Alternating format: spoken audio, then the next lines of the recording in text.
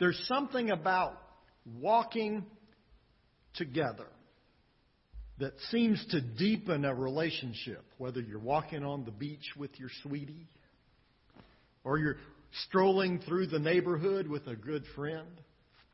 Maybe you're just walking through the zoo with your child. Those are the conversations that we remember for a lifetime. I remember the conversation that I had with my grandfather when we were hunting squirrels. I don't remember how many squirrels we got that day. We got at least one because he ate it for lunch. I had a peanut butter sandwich. But I do remember our conversation, including the way he told me to listen for squirrels. If you're really, really quiet, and if you're in a place where it's really, really quiet, early in the morning, you can hear the squirrels chattering to each other. I still find myself early in the morning just listening to see if I can hear any squirrels talking. Well, over the next few weeks, we're going to look at the most important conversation you can have. The conversation you have as you walk with Jesus. We're going to discover ways that all of us can walk in the light of Christ. Now, to do that, we first have to learn how to walk together. This week, we're starting some new life groups. And they're going to be starting at the beginning, looking at some of the first steps of walking in the light of Christ. Out here in the hallway, there's a table. We've got a couple of groups that are starting, a couple more that are thinking about it. If you want to sign up for those, you can do that out here. We've got one group for women, and then we've got also a co-ed group that's beginning in the next couple of weeks.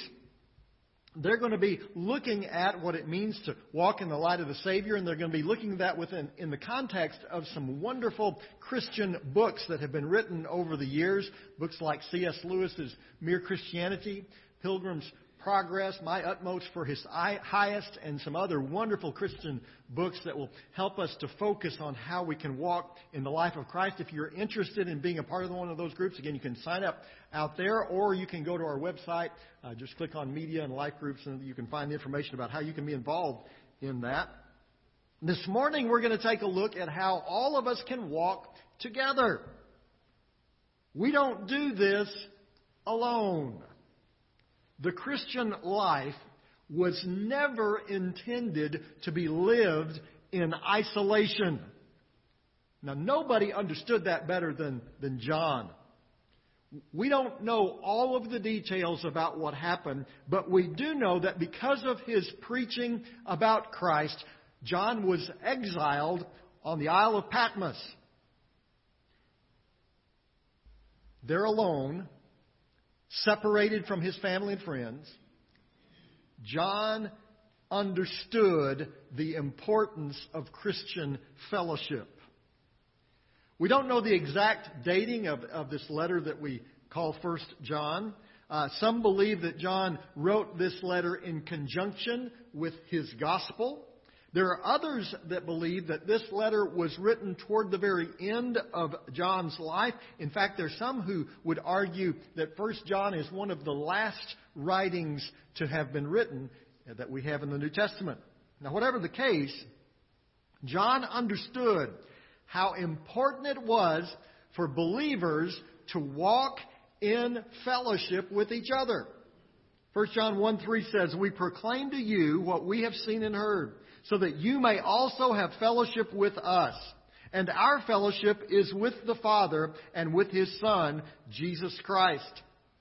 John here writes in the third person, not because he's trying to have some fancy penmanship, but he does so to indicate the extent of the spread of the gospel. He and the other disciples had been faithfully sharing the teachings of Jesus. The book of Acts tells the story. Thousands had come to faith in Christ.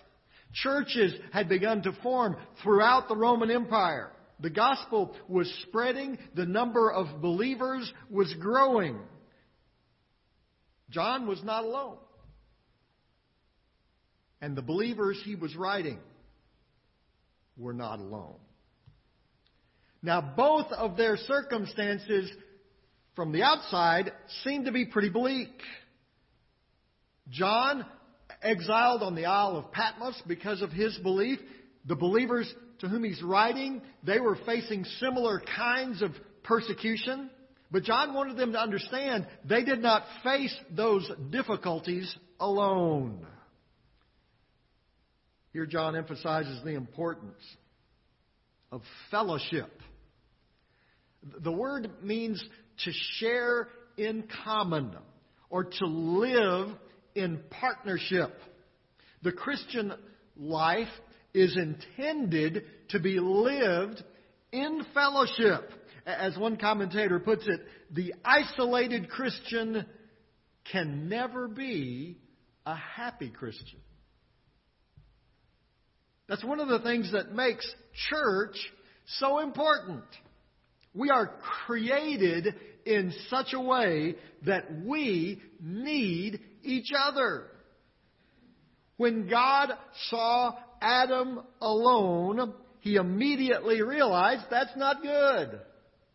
So He created Eve in Genesis chapter 2. From the very beginning, we were created for fellowship. We have a God-given need to gather together, to worship God together, to support each other together, to pray for each other together. We are created for togetherness. We are created for fellowship. Have you ever wondered why we call it a pair of scissors? You only have one, but it's called a pair. Well, I discovered why when one day digging down in the bottom of my drawer looking for a pair of scissors, I found one that was broken in half, and I only found one side of it. I discovered half of a pair of scissors is worthless. It's too thick to be a good letter opener. It isn't sharp enough to be a knife. It's a terrible screwdriver, which I suspect is how I broke it in the first place. And it is of absolutely no use in cutting a piece of paper. The fact is, scissors only work together. If you don't have a pair of scissors, you don't have scissors at all. Folks, the Bible is very, very clear. We need each other. The Scripture says it in various ways over and over again. Just a few examples. Proverbs 27:17 says, "As iron sharpens iron, so one man sharpens another." Ecclesiastes 4:12 says, "Though one may be overpowered, two can defend themselves. A cord of 3 strands is not quickly broken." Matthew 18:20, Jesus said, "For where 2 or 3 come together in my name, there am I with them." This is the idea behind our small groups, the life groups we have on Sunday morning, the Bible study classes we have meeting all through our church, and the life groups that we're trying to establish throughout the community. We want to help you form strong connections with other believers. We've tried to develop different life groups for different ages, different life situations, all kinds of combinations. Our life groups can be groups that you form yourself. In fact, that's what we're trying to do this month. We're encouraging some of you to take a little step of faith and form a group out of some of your friends, some of your acquaintances, some of your neighbors, some folks that you know. You can form a group that fits your life. The whole idea is to connect you with other believers so that you and they can grow together. The fact is, we can't do that by ourselves. The Apostle John couldn't. Paul couldn't. Peter couldn't. As you read their writings, they long for Christian fellowship. In fact, when Paul and John and others are separated from other believers because they've been imprisoned, or in John's case, when he's been exiled, he writes longingly, wishing, hoping, praying that one day he will be reunited with other believers in worship. Folks, if they needed it, we do too. Help us help you. Get involved in a small group. But obviously, we're not just creating some support groups or some social clubs.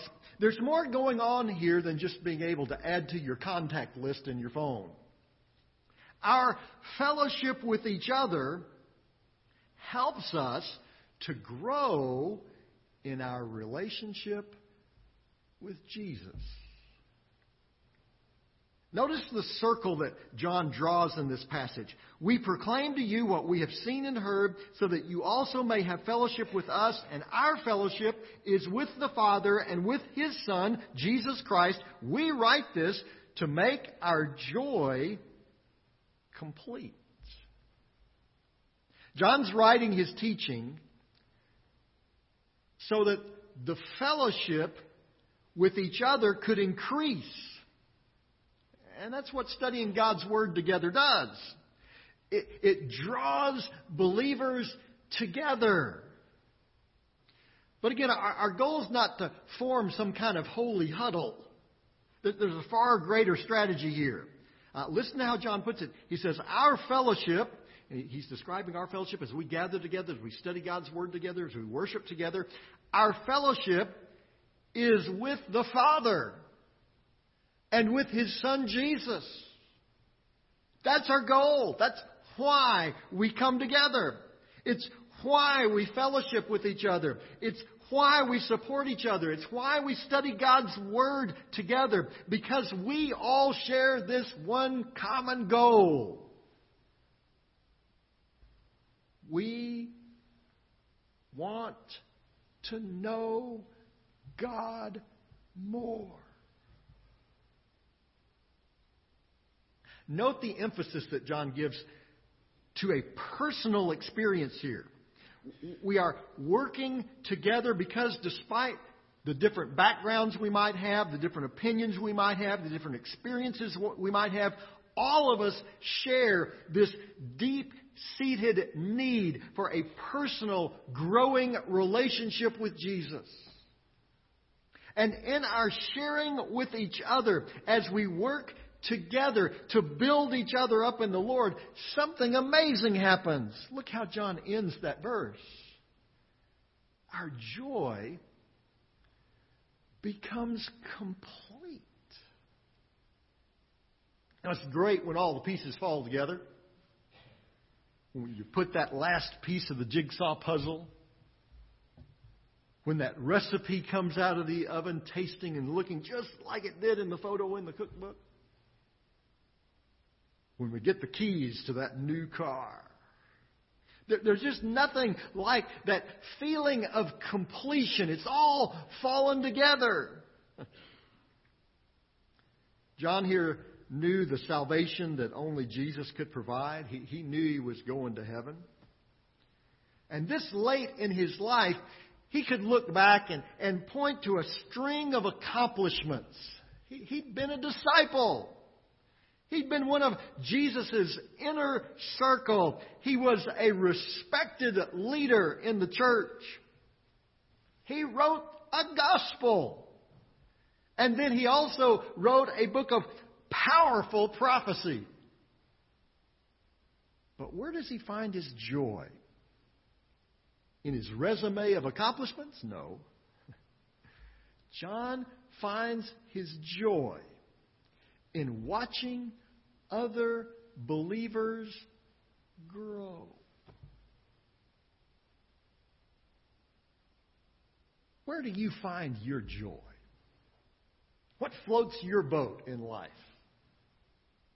What's your goal? Where do you want your life to be? Now, we can pick a lot of things that sound really good. seeking to reach the pinnacle of whatever profession we're in, buying that dream home, being a part of the in crowd. Now, there's nothing wrong with any of those.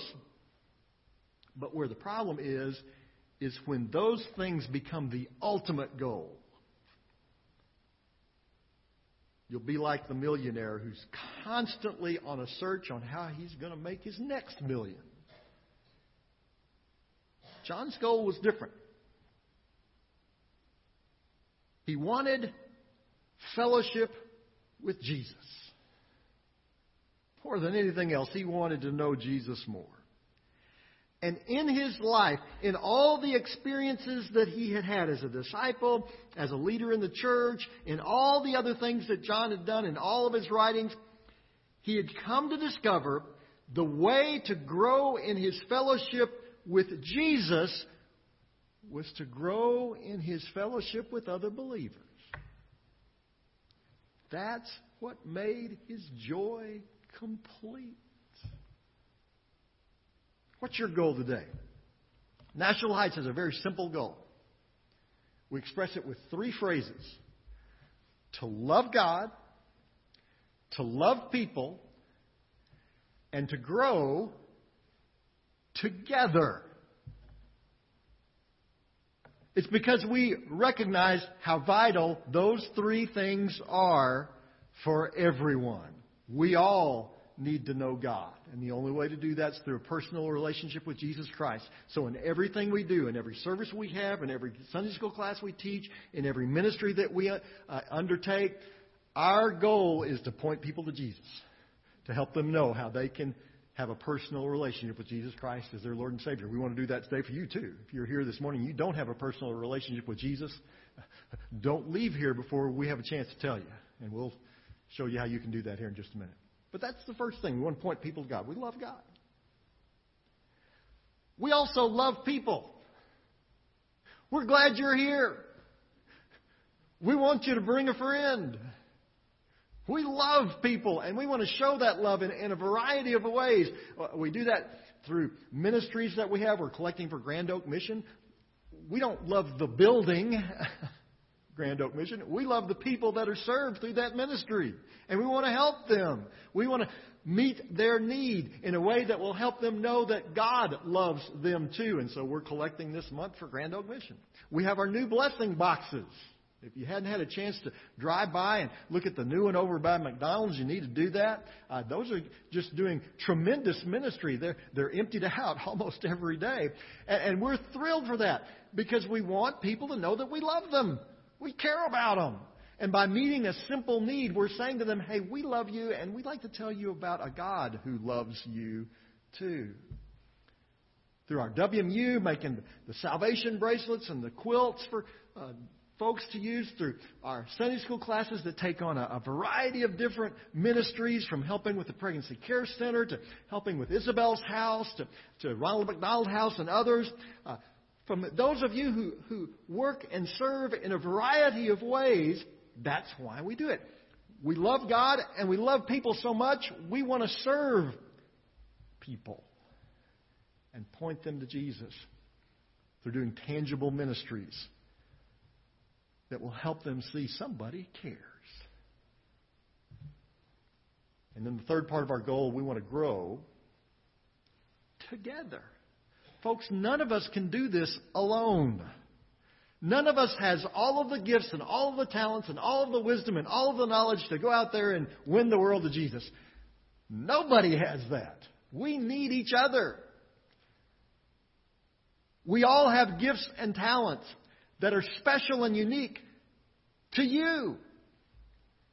And as you combine those gifts and talents with another person's gifts and talents, and those begin to work together, we can grow and flourish as a church. We can share Christ with our world. We can show the love of Christ to people who desperately need to know that love as we grow together. And so we've created some mechanisms to do that, some ministries to help you to grow in fellowship with one another. That's what the Sunday school classes that we're going to have here in just a few minutes, part of their mission is to help you grow together. It's why we do pickleball and a number of other different ministries Because as people share in a game or in a talent or in a shared like that they have, they get together and form bonds together that can be used for the kingdom of God far beyond just playing a game of pickleball. That's why we do all of the things that we do. So that together we can combine all of our talents, all of the gifts that God has given us, and do great things for God.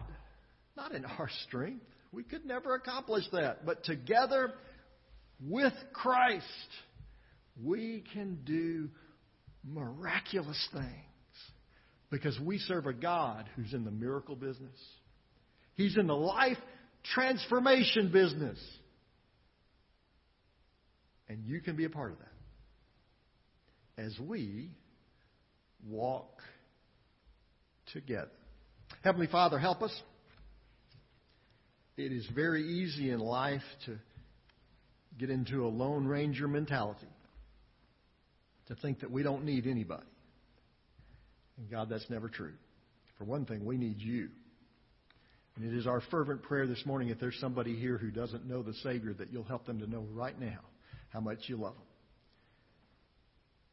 And that they can be a part of your family this morning if simply by faith they'll trust in Jesus Christ. And God, as believers, help us to realize how much we need each other.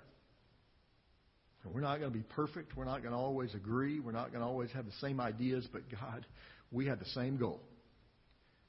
That is to love you, to glorify you, to lift up your name, to love the people you have created, and to grow together for your glory. So help us, Lord. Help us, we pray in Jesus' name. Amen.